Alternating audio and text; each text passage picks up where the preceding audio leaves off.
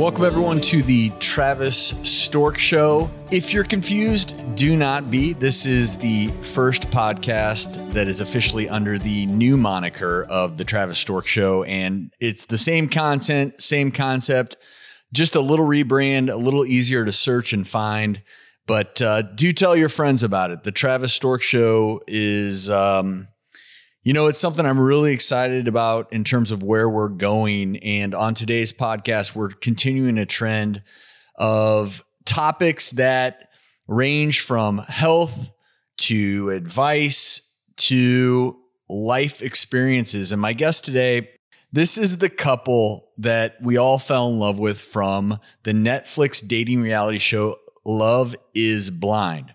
Now, I missed the entire season and I was actually out in LA. My wife saved the finale for me. So I got home and I watched the finale, and I have to say, I absolutely fell in love with the couple, Lauren Speed and Cameron Hamilton. Two just perfect. It's a perfect match in many ways. And I really enjoyed during this podcast discussing with them, comparing and contrasting my experience as The Bachelor versus their experience on Love is Blind, and digging deep into being open to the concept of finding love in the most unexpected of places. And what I love about that show and their experience is it's real. Their love is founded upon basically wonderful communication. And maybe it does prove that love is blind, but what's really cool is they're happily married still. They got engaged after meeting each other after just 10 days. For those of you who've never seen the show, they literally date through a wall, do not see each other. And then they got engaged, never had laid eyes on one another until that moment. And I will say that I went back to earlier episodes to watch that moment where they met for the first time, and to see that genuine excitement was pretty remarkable. So I hope you enjoy this podcast as we dig deeper into finding love.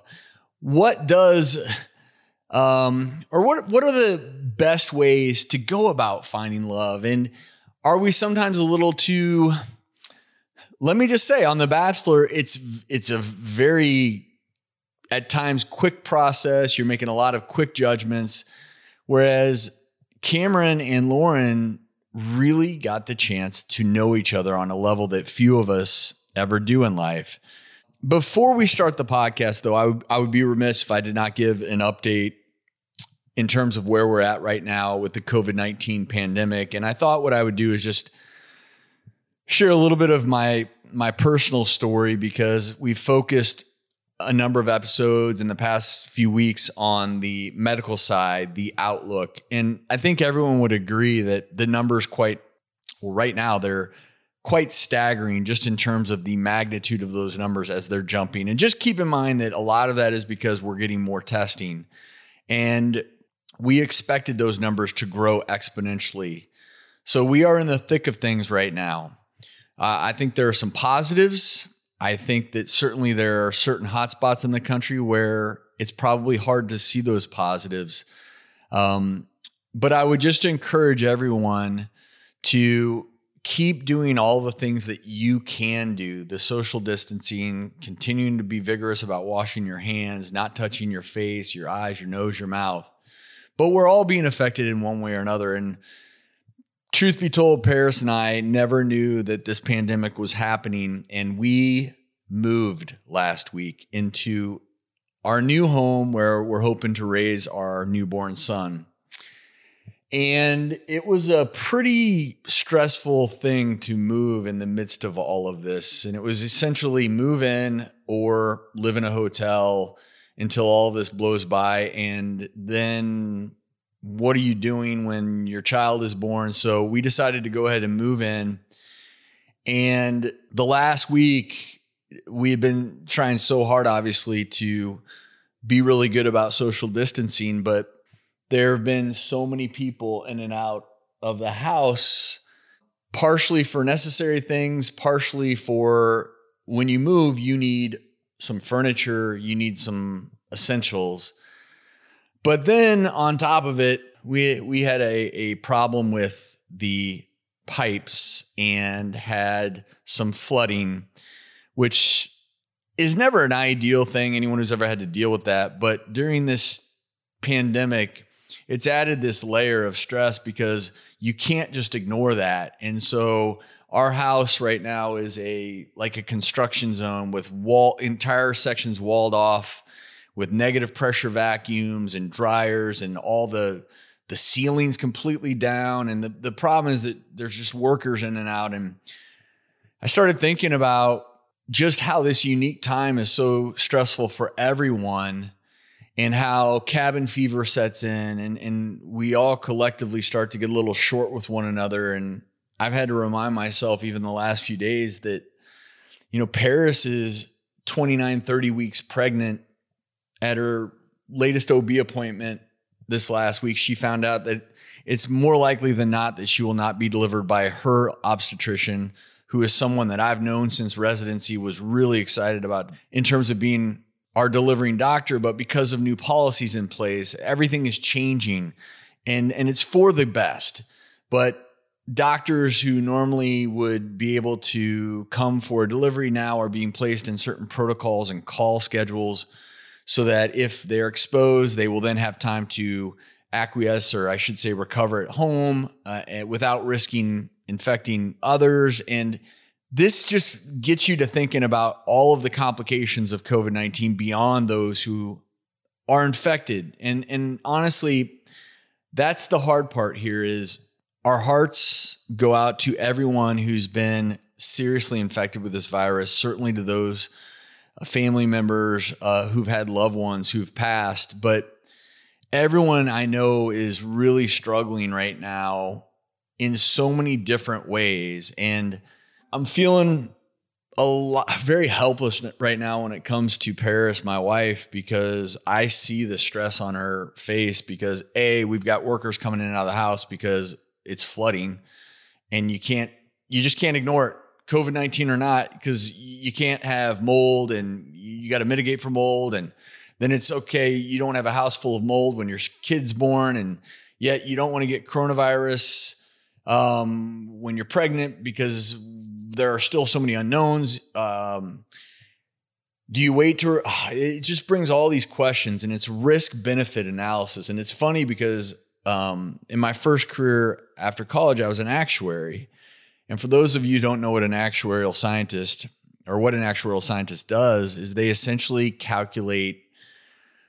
put all these variables together and calculate the probabilities of, in most cases, untoward outcomes, the probability of death in any given year, the probability in insurance of someone getting in a car accident, or the probability of a hurricane coming through. But that's where we're at right now with this coronavirus pandemic.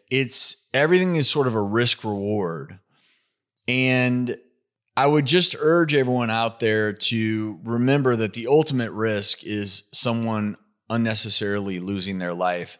By continuing these measures for what looks like will be at least another month in terms of social distancing, hopefully keeping the economy going, doing the things that we're doing now, where there are still restaurants who are they're able to do curbside service in a lot of communities.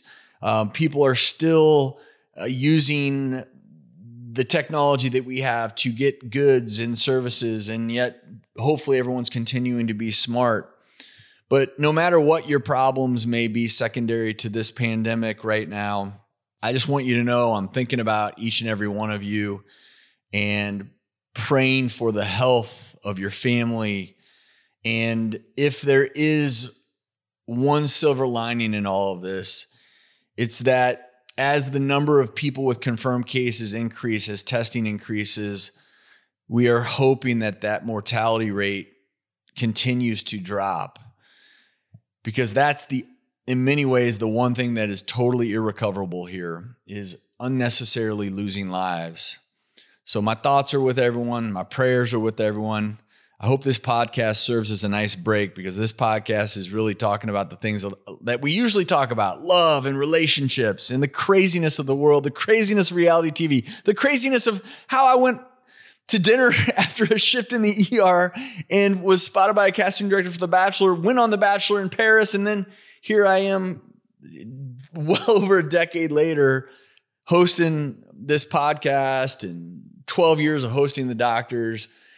And now in the middle of a pandemic, which I never expected to be in during my lifetime. So enjoy the podcast. My wife and I have a theory, and the theory is that if you have a dog that's a bit of a terror when they're young, it teaches you how to be patient for the time when you actually have a human. And that's what we keep telling ourselves. Yeah. Any announcements? Speaking of? Not yet. Not quite yet, but in the future, that's what we're just like, okay, this is practice. Practice, building patience. So, well, the thing about dogs, and I will say this, I had a dog, Nala, who through all the experiences I've had, and I'm going to dig deep into this with you all. She was there with me. I adopted her essentially from the pound when I was in my first year of medical school. So this is 21 plus years ago. Wow. And through everything, through med school, residency, me going on The Bachelor, coming back, having my whole life blown up, which again, I want to talk with you all about. Yeah. She was the one constant.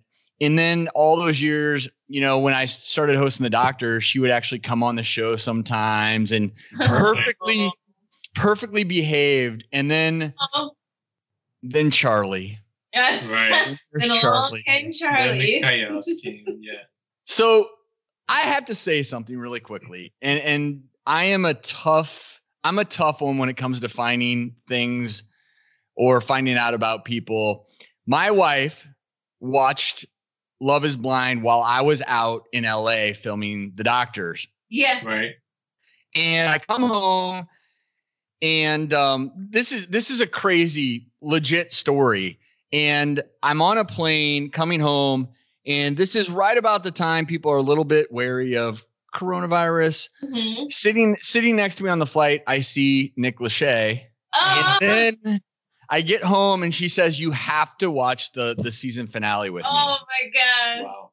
So I skipped everything up till the season finale, and I fell in love with the two of you because of authenticity. Yes. Thank you. That is the most important thing to us, is just being ourselves and being authentic. And it's so crazy because I feel like that's what we hear the most. Like, everyone's just like, man, you guys are so refreshing. Like, just to see some people who are actually like being themselves and being real. Like, so it's great. Yeah. Hard to be someone else. Of course, you can try and be a bigger than life personality. Yeah. I think we realize that we're going to make our relationship work only if we are authentic to who we are. Right. So let's go back in time. I want to go on a journey here, right? Sure. Let's do it. So the fun part about this is I want to compare and contrast a little bit some of the experiences and how my life changed when I went on The Bachelor. Yeah. Right. With you all and what you've been through, and also some of the differences in terms of why I think your all's experience actually does probably have a much higher percentage of success. But going back in time, and then I'll tell you my story. How did a year and a half ago, you're just living your lives, right? Yeah. Right. How did this come to be? And when you first went on, and you don't have to give me all the details, but when you first went on the show, did you actually think there was a chance that a year and a half later you'd be doing the podcast with me, married as a couple, like you're like full on married? No, not at all. I mean, Absolutely. I remember the time when we got reached out to, or when I got reached out by the casting person and they told me the premise, and I just thought, like, man, who would be crazy enough to actually like get engaged to someone sight unseen through a wall?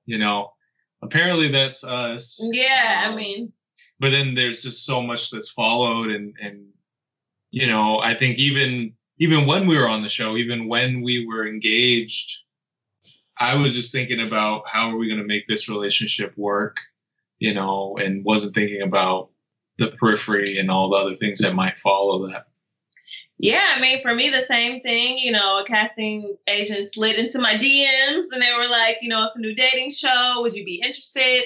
And to be honest, it took me, like, I ignored them for the longest. I was like, this is crazy. And then eventually I wrote them back and I was just like, this is the craziest concept that I've ever heard of. I'm going to go. I'm single. I mean, what's the worst that can happen? I actually find somebody, but I honestly did not go into it expecting to be one of the people who actually got married and really be in love like a year and a half later. Like, so it's crazy. That's love in the universe for you. Like, you can't run from it. You can't hide when it's time. So I want to fast forward only because I am mesmerized as I compare and contrast, again, some of the unique experiences I've gone through. I always tell people that when I went on The Bachelor, it was unexpected. I didn't apply to be The Bachelor. I was literally at the end of an ER shift, went to dinner, and a casting director came up to me. One thing led to the next. But I think I had a similar mentality to the two of you, which was life's an adventure. You never know. So as long as you're open to love. Exactly. You never know what will happen. And if you close yourself off to opportunities, then you're closing yourself off to the potential. What you two have, and for me, I was very pragmatic, and the way that it played out for me, it was, and why I loved watching the two of you is, when you're in a situation as The Bachelor and you're looking at it's overwhelming. It's 25 different people. There is the elements of not just the visual, which you all didn't have, but it's the interactions. And so there are so many external factors and voices in your head. And it's really hard to parse down what is real or not real. And for me, I think I have a pretty level head. I was never the Bachelor who was telling everyone I love them. That just wasn't, that's not me. Yeah. But what I found really cool, and I want to ask you to, if you ever thought you would do this, but in preparation for this, because you're never supposed to start a story at the end, but I did. I again watched the very end, and you went backwards. Well, we did too. So how about this? How about the scene I'm watching where the two of you have probably been in those pods for about 3 or 4 days, and the two of you, through tears, I might add, said, "I love you." Yeah. Right. Crazy. Mind blown, right? Yeah. I mean, that's how we felt at the time. Like, because since I was the one who said it first, Cam likes to remind me all the time. Well, just to keep her grounded. But just the fact that, I knew that I was in this situation. I knew that I wanted to be open and transparent. I knew that I had made a connection with him, and I wanted to be honest about it. Like, I'm feeling this way. Honestly, I can't believe I'm even about to say this right now, and I prefaced it with that, but just like, I can feel myself falling in love with you. I think I love you. And it really surprised me when Cam was like, "I love you too." And I was like, what? No. Like, it was scary. Scary. That he was feeling the same way that I was feeling. It was scary, but it felt so right to say it. And it, every date that we went on, it escalated so much. And obviously we've been married 1.5 years now, and that love has only grown and matured, but it all just came very natural. And like Lauren said, it was scary. There was a moment that happened after that date where just walk back into the guy side of things and just the reality of like, okay, this could be the rest of our lives here, even, and am I, it was so surreal. Could this really carry on forever, Yeah, after we said that, I'm surprised that it didn't make it to the show, but I literally went back to the girl side and paced for like an hour. Like, my nerves, I could not believe, like, I closed myself off in a room and I was just walking in a circle for like an hour, just like, oh my God. Like, I was just in shock, basically, by myself, by how I was feeling, by the whole external factors, the internal factors, and it was just a lot to process at that time. I mean, the whole situation was just such a life-changing thing overall. So and falling in love on top of it. Without that, the most profound thing in life happening, it's already a big deal. Yeah. And it's how accurately, because people who have never been through an experience like what you all went through, it gets condensed into a few 1-hour episodes. How accurately does it represent the experience that you two had? What we all saw. Right.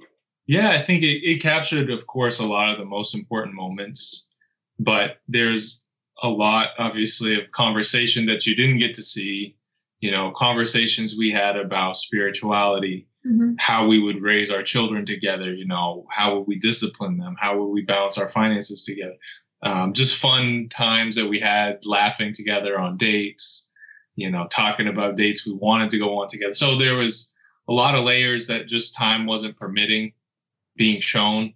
It actually made it seem like, although the process did happen super fast, don't get us wrong, but there's so much that led up to those moments other than, hey, I'm Lauren, hey, I'm Cameron, oh my God, I love you.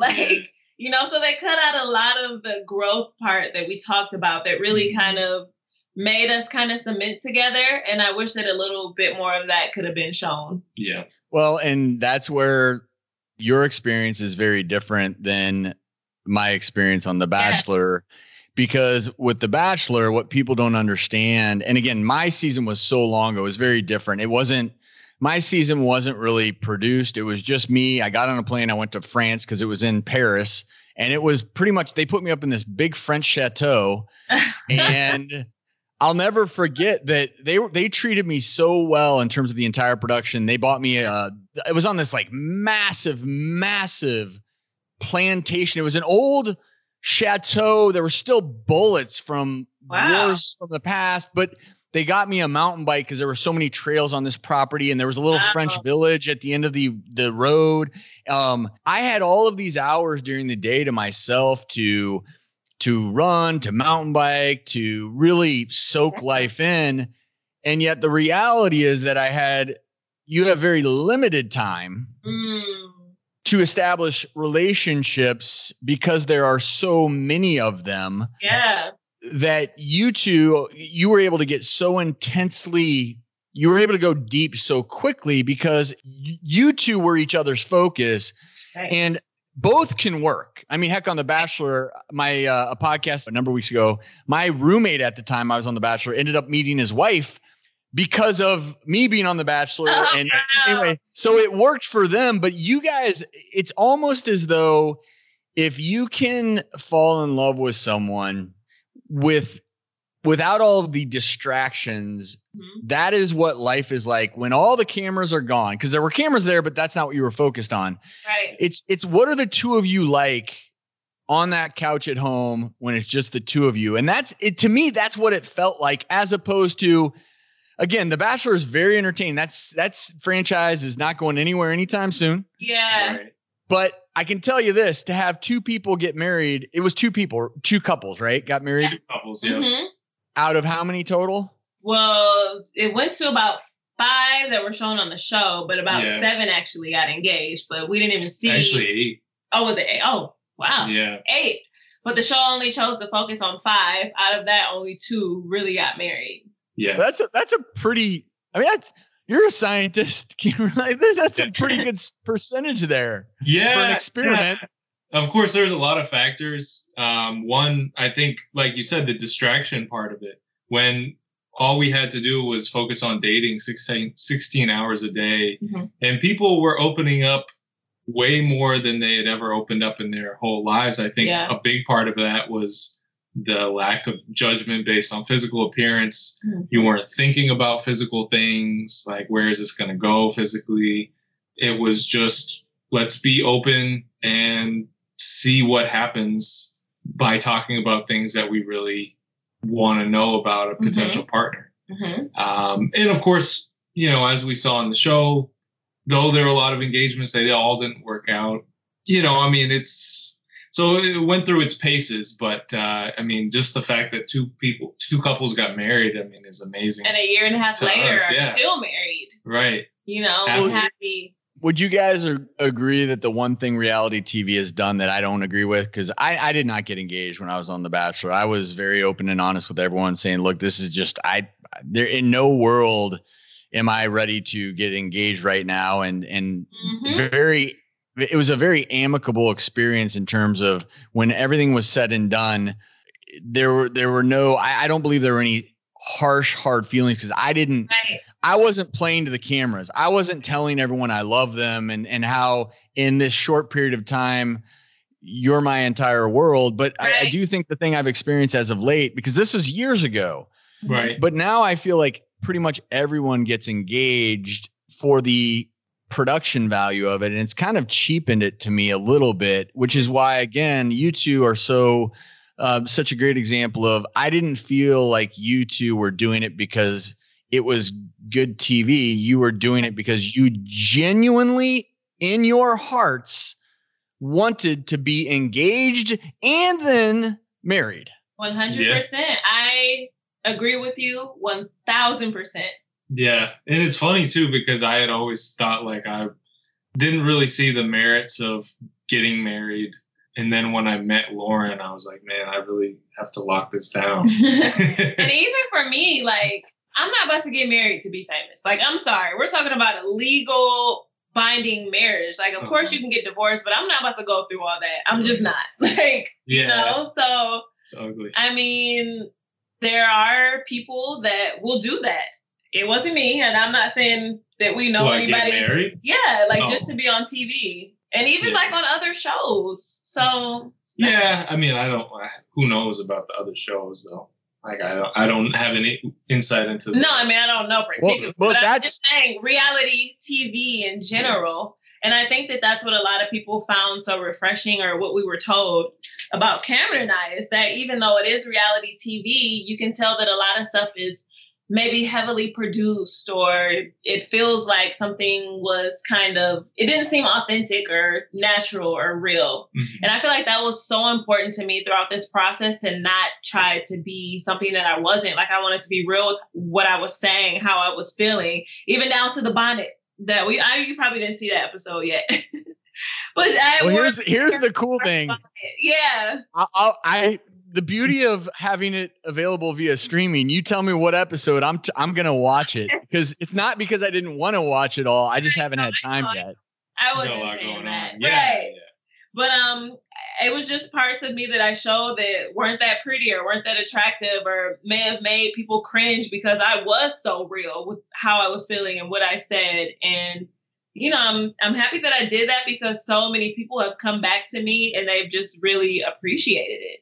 Real is real. And that's what I think part of where I think you all are right now in maybe a tough circumstance. And I want to dig deeper on this a little bit is I've never really talked about my experience on The Bachelor much, because for me, I came back from it and it's very different. The Bachelor is set up where you go. And for me, again, I went to Europe. My entire season was in Europe. Yeah. And other than coming home for the so-called hometown dates, I was in Europe. I went through this entire experience. It was overwhelming, because when you're The Bachelor, it's intense. It's different. And then I came back and I'm working in the ER. Right. And then the season premiere happens. And this is where I want to dig a little deeper into how it's been for you.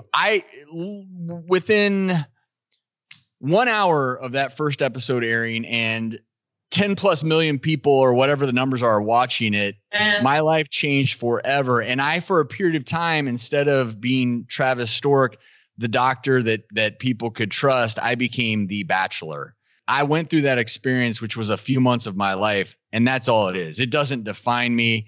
And through it all, I tried to be real, but at the same time, there was this internal struggle, because I was overwhelmed by all of the attention, because people saw me as The Bachelor, not as Travis Stork. And because it all happened so quickly, what I want to ask you two, because it's brilliant. People are watching this right now for the first time. They don't realize that now you all have people care about you. People care about your relationship, but you have had time over the last year to build that strong bond before the onslaught of media attention and people. I mean, assuming you're out on the streets.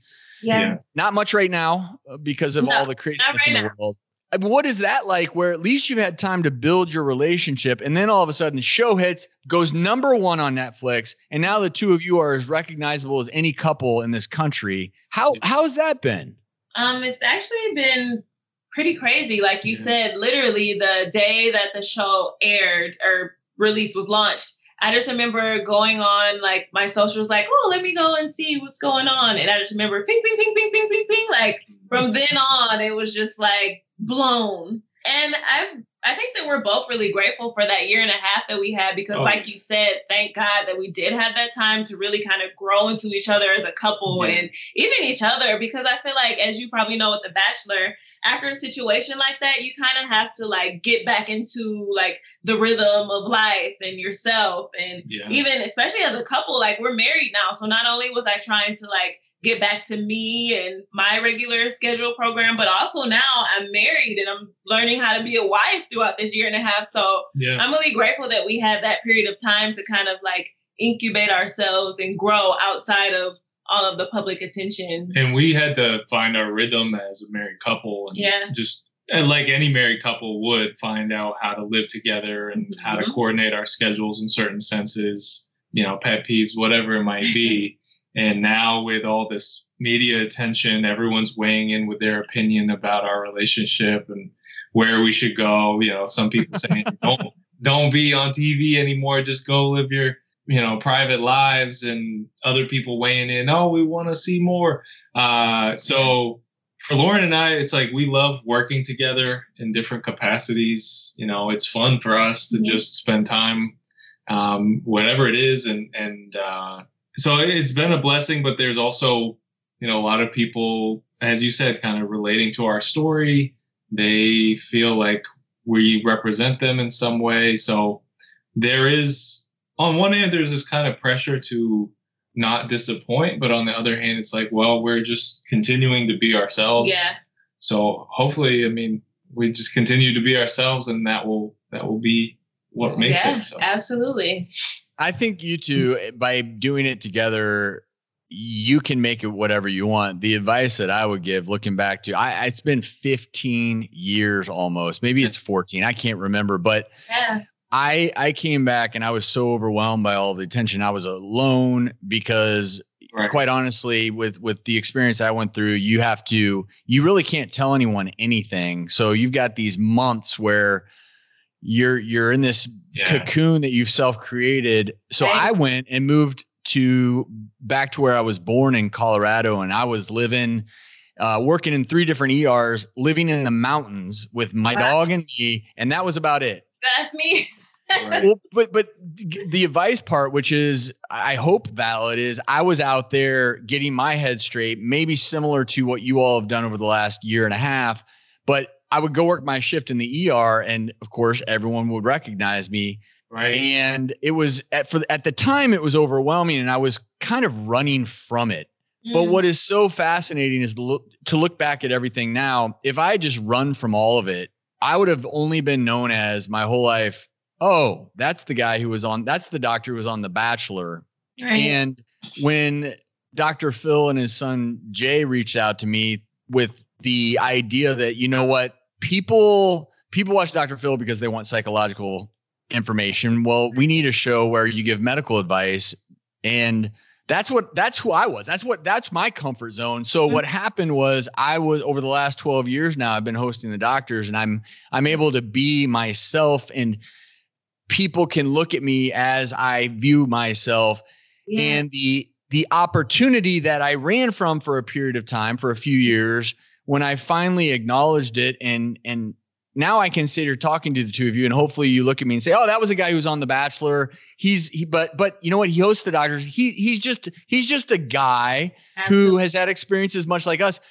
So keep sharing who you are with the world to the extent that is comfortable, because in this crazy world where everyone is dying to be famous, Right. You two are a voice of reason. You became famous because of your authenticity, and there is not enough of that nowadays. So I say share your journey to the extent you're comfortable. Right. Make some money doing it. There's no reason not to. We got a dog to feed. Right.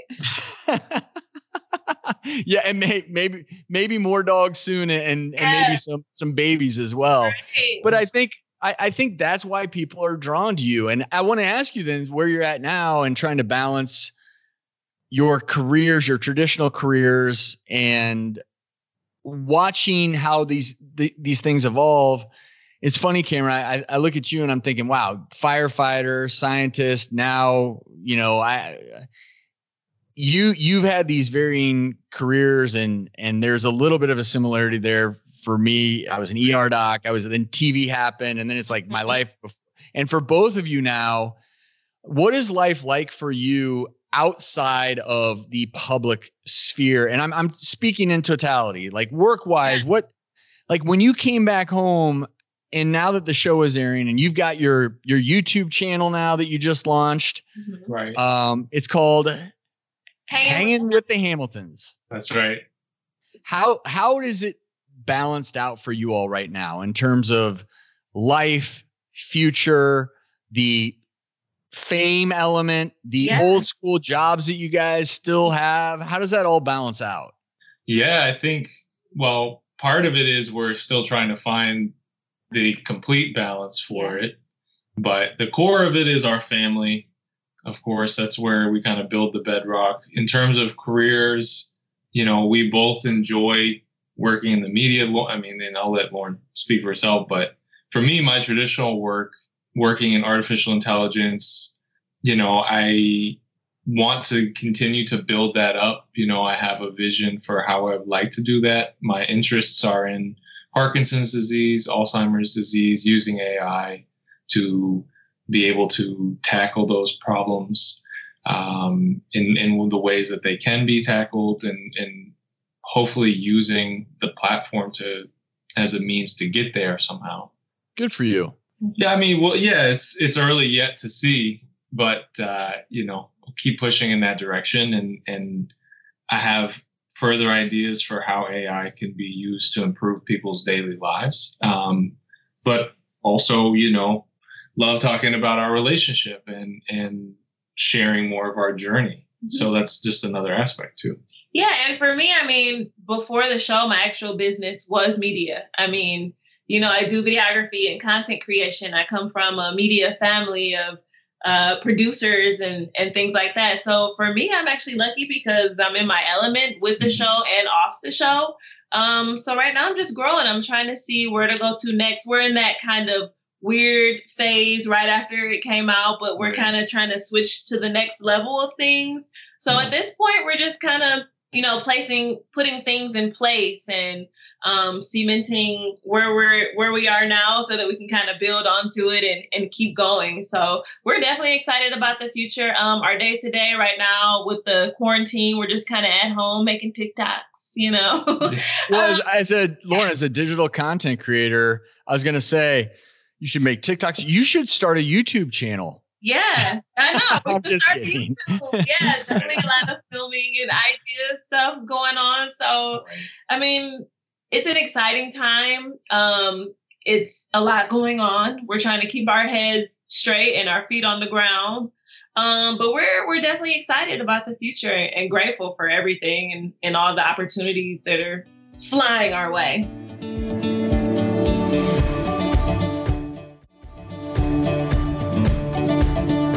Let me back up and just say that I'm glad the two of you have each other through this. And I love that the two of you come at this from so many different perspectives. And I mean, obviously, you two are in very different careers. The show's concept, Love is Blind, the fact that you two are an interracial couple and that you've shown sort of the beauty of love and how two people truly are together stronger than as individuals. And I think that's why you guys resonate so much, because you see the two of you together and the compliment there. is so wonderful. But I have to ask you, because no union is perfect. Right. And I want to ask you what's been the biggest challenge over the last year and a half? Yeah. I'm like, you want to say Uh-oh. This is a little bit like when you guys both said, I love you first. Who's going to say it first? I know. No, I think one of the biggest things is because we both work from home a lot. So figuring out the right balance of space versus, time together, like affection. Yeah. And also, keeping the romance when we see each other every day, all the day, still making like romantic dates and things like that happen. So that's just been a part of it. And yeah. How do you guys, if you have a policy in place, and this is the first time in my life where my wife will tell you this, for the last 12 years, I'm just never home. I'm always traveling, and we live in Nashville, but I've flown to LA for 12 years for the doctors. And this is the first time I can remember where I'm home more than normal. And I love that, but it does create these interesting dynamics where how do you know when it's work time versus couple time versus alone time? And I want to ask you all, do you have, what's the paradigm you guys use? It's so funny you say that, because that's something that's definitely one of our struggles and our strengths. For me, I'm like super work oriented. Like even now with the quarantine, we've tried to like set up a schedule. Like, okay, we're going to work during these times. We're also going to be sure that we make time for our relationship and that we spend time together throughout the day. But I'm the type of person where I really need my alone time. Like it's so important to me. Like I have to have it. So amen, Lauren. I'm with you. I'm on team Lauren.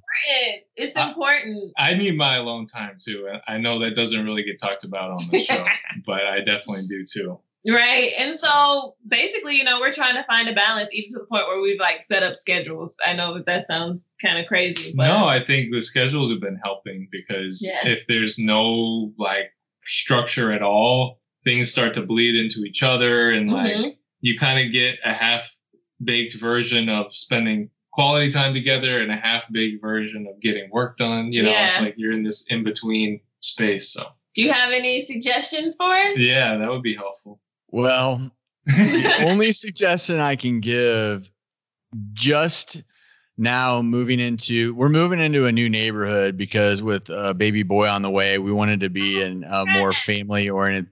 And so it's an exciting time, but one of the things I'm hoping to do moving forward is travel less. And Lauren, you can help me in some ways, because, I've been such a part of the traditional paradigm of television.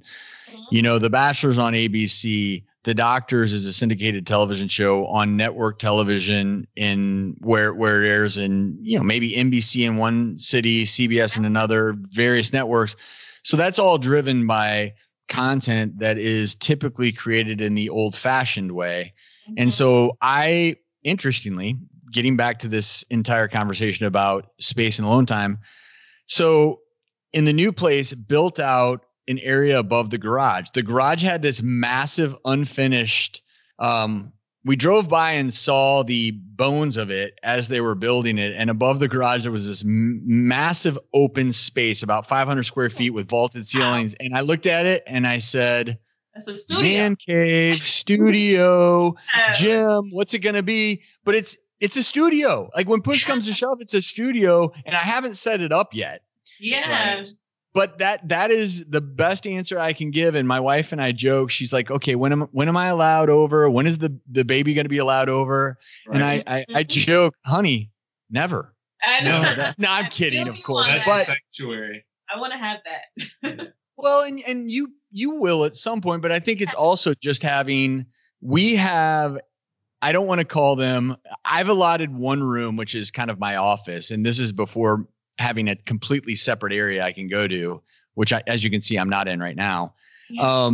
But it was having at least one room where if the door is shut, okay, it's work time. Because one of the problems that we have had over the last period of time with most people isolating is I might be doing this. And then my wife, Paris, will actually, she won't know. I won't always tell her. And she'll say, Travis. I'm like, honey, I'm working.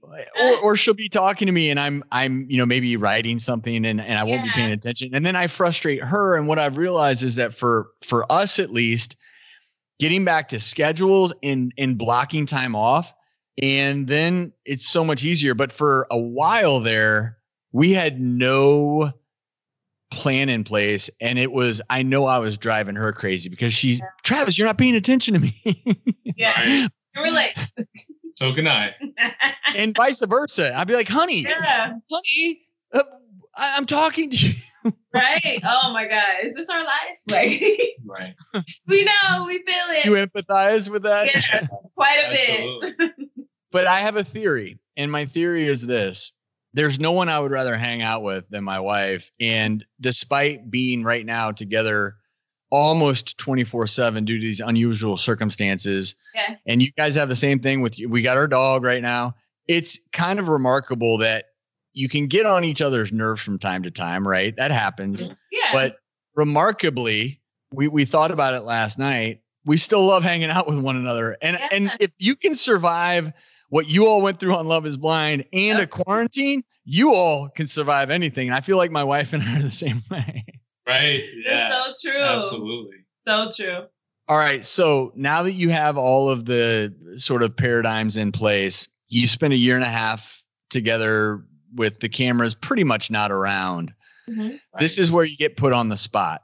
Cameron, you can talk to me all you want about using artificial intelligence to hopefully create wonderful tools for people who have disease, which is honestly so remarkable and wonderful. And those people with Parkinson's, they need solutions. So I would urge you to never lose that passion. In medicine, it's the hardest part for me in medicine is where I don't feel like we have the tools or hope to offer people who deserve more hope. So thank you for that. And Lauren, what you're doing right now, right up your alley. And I'm so happy that you have enough knowledge of this space, but putting you on the spot. 1.5 years into marriage. Yeah. There's no paradigm here, but that tends to be the period of time, a lot of times, where I know what's coming. They start talking or maybe, trying to have a baby. Has that, and I don't know, you may have come out and said, we're trying right now. What's the latest there?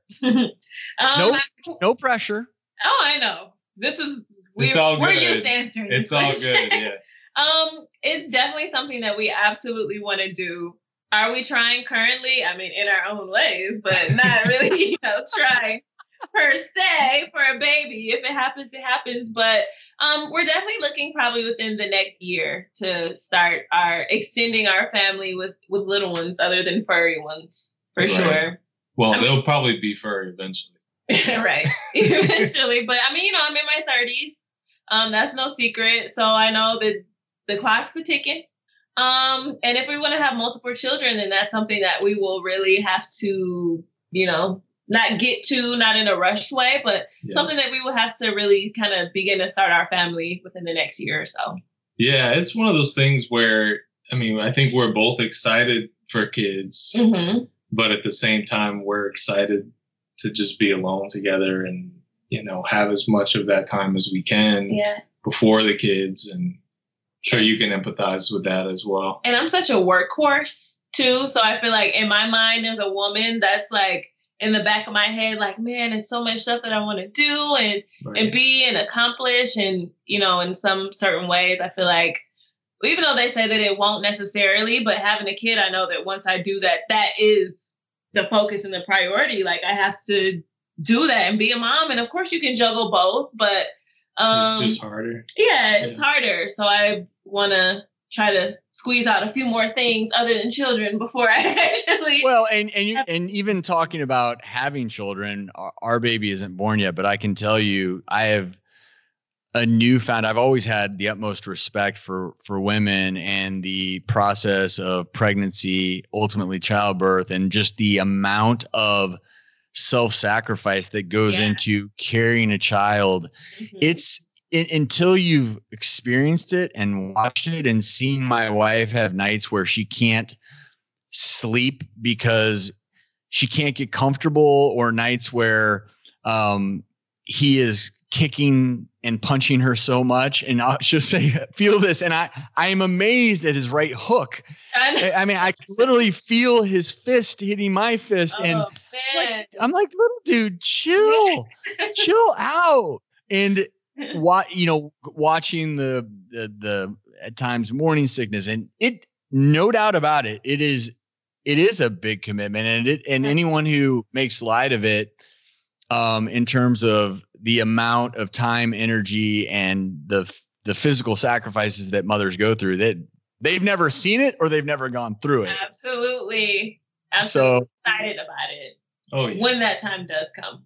Absolutely. Well, you will have beautiful babies, and they'll be measured and smart. And honestly, the two of you, I can tell you based upon our brief interactions, you're going to have great kids because they're going to have great role models. Oh, thank you so much.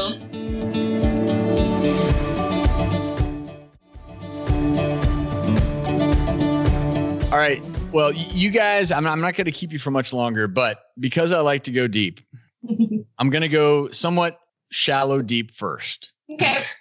All right. Your favorite, other than falling in love, your favorite part of being on Love is Blind, then your least favorite part. Both of you can answer separately. Who's first? My favorite part, other than falling in love, about Love is Blind, outside of us or just in our story? Anything. It could be that you met your best friend, anything. Ooh, you first, baby. Oh. And preferably something that maybe none of us know. That's the part. No one knows that you spent days and days and days and days, not just 1 hour episodes. Man, locking it down on one is tough. I think just the fact that our wedding brought everyone together in the way that it did. And yeah, I wish there was more that could have been shown of the wedding day, like the reception and that type of thing. But like everyone was having such a great time. Like our dads were dancing together at one point. It was like crazy. I swear it was synchronized the way they were dancing together. But just seeing everyone come together, like seeing the two families come together was awesome. I mean, I wish it could have even been longer, really, the reception part of it. But Lisa, I don't know. You go ahead. My favorite part, outside of us falling in love, not that Cameron mentioned it, I'm not stealing his answer, but that is a very valid answer there. And honestly, I guess in that same vein is just really seeing my family come together and support me, and seeing how happy that my parents are, even after it's come out with everything, like how they're excited for me and Cameron, how they're just really touched by the outpouring of love from everybody. And my parents are just like, we're so proud of you. Look at you, inspiring the world. So for me, that's just been it almost makes me emotional to think about it, but that's beautiful. Least favorite part. Least favorite part, I would say, would be seeing the couples that, they had that initial spark back in the pods that really connected them together, and then seeing over time those connections lead to a lot of tension and a lot of just downtrodden emotions that they felt during the process leading up to everything. And it was just really tough to see that on a day-to-day. We were focused on our relationship, but we would see the other couples and see how tough it was for them. And it was just... So that was real. Those tough emotions, that was for the most part. You can't speak for everyone, but what you were seeing, that was real turmoil for certain individuals. Oh, God. It was like tearing some of them up inside, and they're trying their best to make it work. And, so all we can all do is just try to make it work to the best that we can. Love is blind, and it can be tough too. Absolutely. Absolutely. Yeah. Least favorite part for me, I would have to say, least favorite part. Honestly, it was one point where I was really kind of sad by the whole process, because even though it ended up being okay, but I was sad when we were preparing for the weddings, just because I had to kind of shatter this thought process of how I pictured my as a little girl, my wedding to be like, oh no, I'm not going to get a bridal shower, or all of my family can't be here in this moment. And certain things like that, like, was really hard for me, kind of having to let go of those ideals that I've had since I was like 6, and my wedding and my marriage. And so that for me was kind of hard. But of course, in the end, it turned out I ended up with the prize.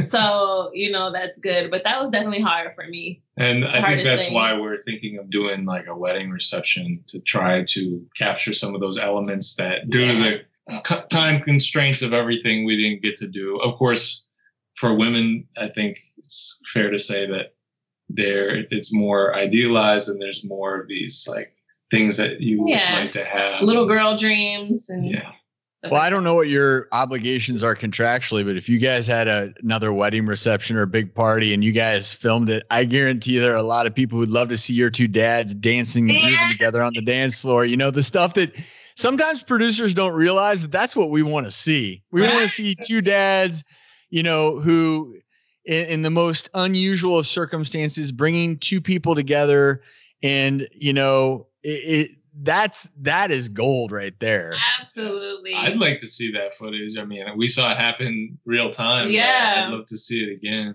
You have to tell me, have the two of you sat down, and do you ever have movie night where you're like, all right, honey, let's watch the season?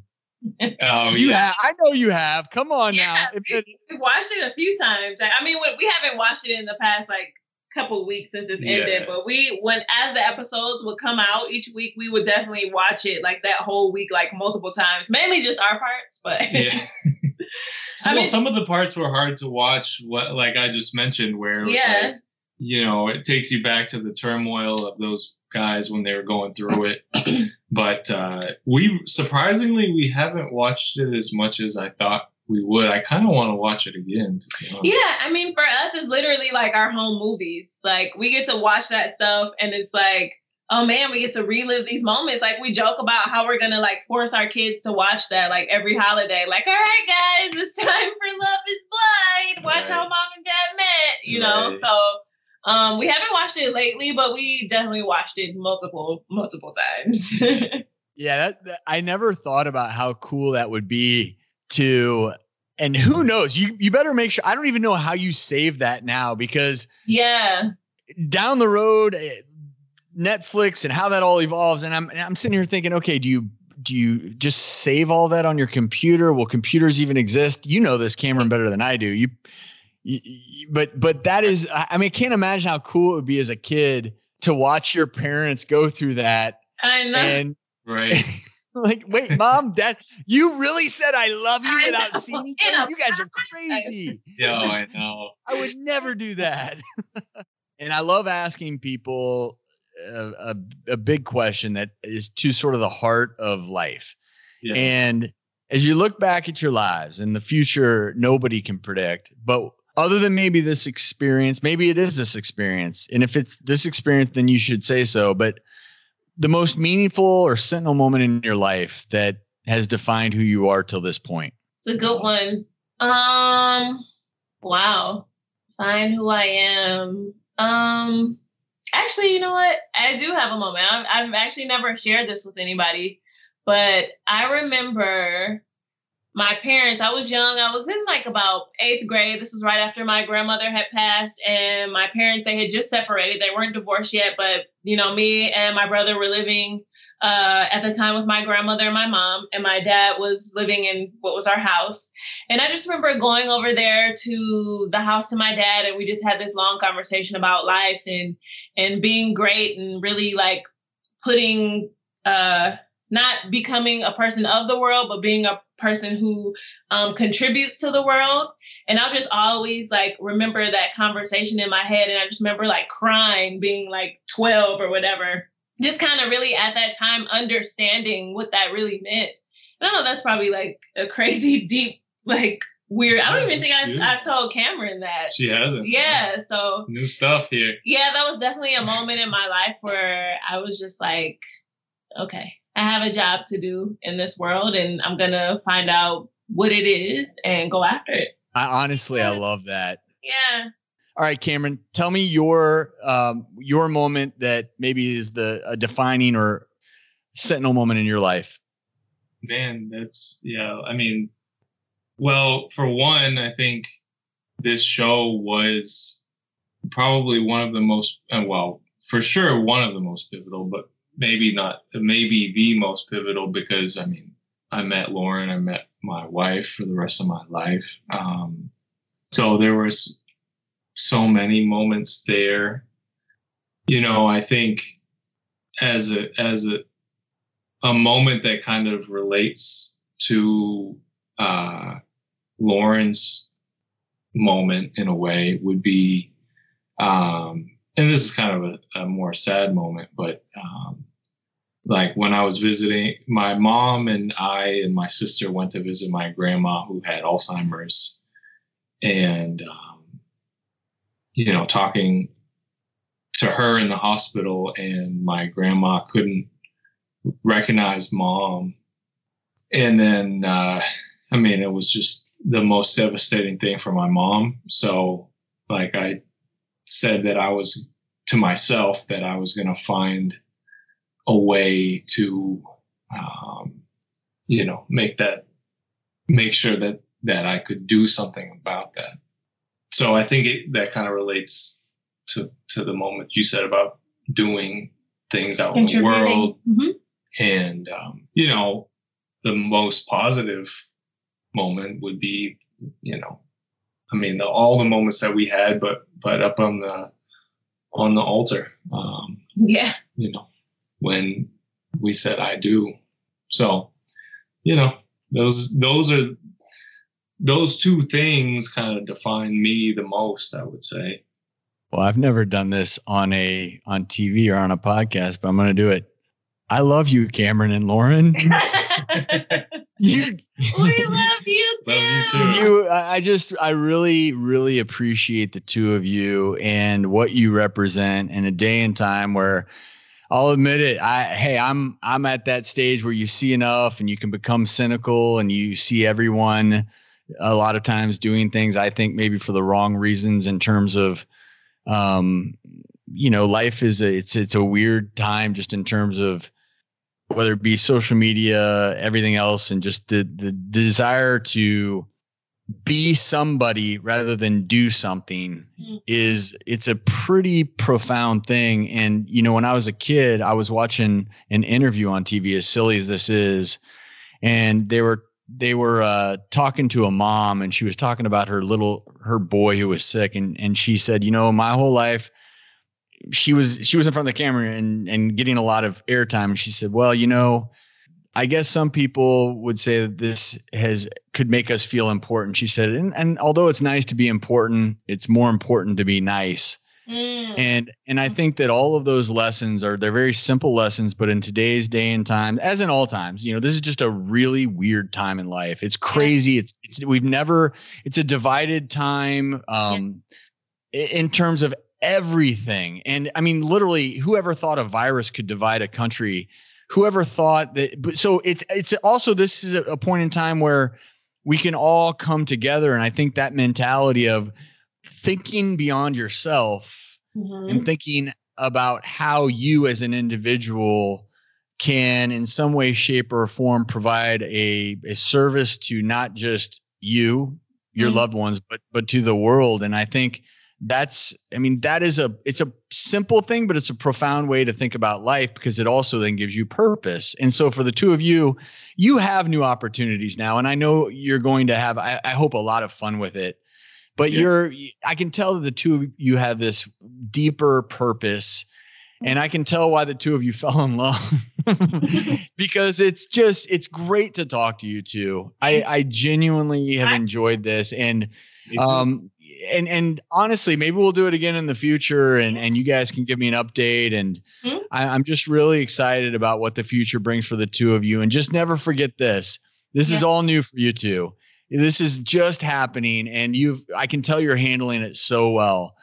But just remember that no matter what the attention is from the outside, and here's the God's honest truth. A year from now, There's a very good chance. No one knows what's going to happen. But what happens is when you're on a reality TV show, there's a period of time after where you're literally the most, it's like you're the Beatles. Everyone, but none of that matters. What matters is the reasons you two fell in love. And I think that's what I've come to realize in life, that we care so much about the number of likes we have when we post a message, but none of that matters. When push comes to shove, it's this chaotic experience you guys are about to go through right now. It's the fact that you're doing it together. I mean, that's, and no matter what, that's the key. And I'm genuinely stoked for your two's future, whether it's something that we all see or not. I have no doubts that you two are going to do great things, and I cannot wait to see what the future holds. Thank you. And I just want to say that this has literally been one of the best, conversation. I don't even want to call it an interview, because it has really felt like a conversation with you. And I appreciate that. It's been comfortable. I we talked about you on The Bachelor and us, and It was just comfortable and relaxed. And I just really want to tell you, I really genuinely loved talking to you, and it was great. Definitely one of the more deeper conversations that we've gotten into throughout this process so far. So we appreciate that. Thank you. Of course. And glad I could have you. The only disappointment I have is I feel like I want to pull back the door and hug you guys. We experience that in the pods all the time. Yeah. That feeling. Be well, you two, and much success in life and all of your endeavors. And hey, give your dog a little pet on the head for me, and stay steadfast. If you didn't hear earlier, we were talking about the challenges of young puppies and how they can be quite a challenge. But my dog has literally been sitting here the entire time, just laying, just chilling. Yours will get there. Yes, I know. Yes. We're we can't wait till that time. We're praying for that time. Yeah. All right. Lauren, Cameron, been a real pleasure. Thank you so very much. Bye-bye. Thank you. Bye. I hope you enjoyed listening. Do not forget to subscribe and download, and tell your friends. I would love to build this community and continue to be all about authenticity, optimism, and hope. Looking forward to the next podcast. We'll see you soon. The Travis Stork Show podcast is for informational and entertainment purposes only, and is not intended as a replacement or substitution for any professional, medical, financial, legal, or other advice, diagnosis, or treatment. This podcast does not constitute the practice of medicine or any other professional service. The use of any information provided during this podcast is at the listener's own risk. For medical or other advice appropriate to your specific situation, please consult a physician or other trained professional.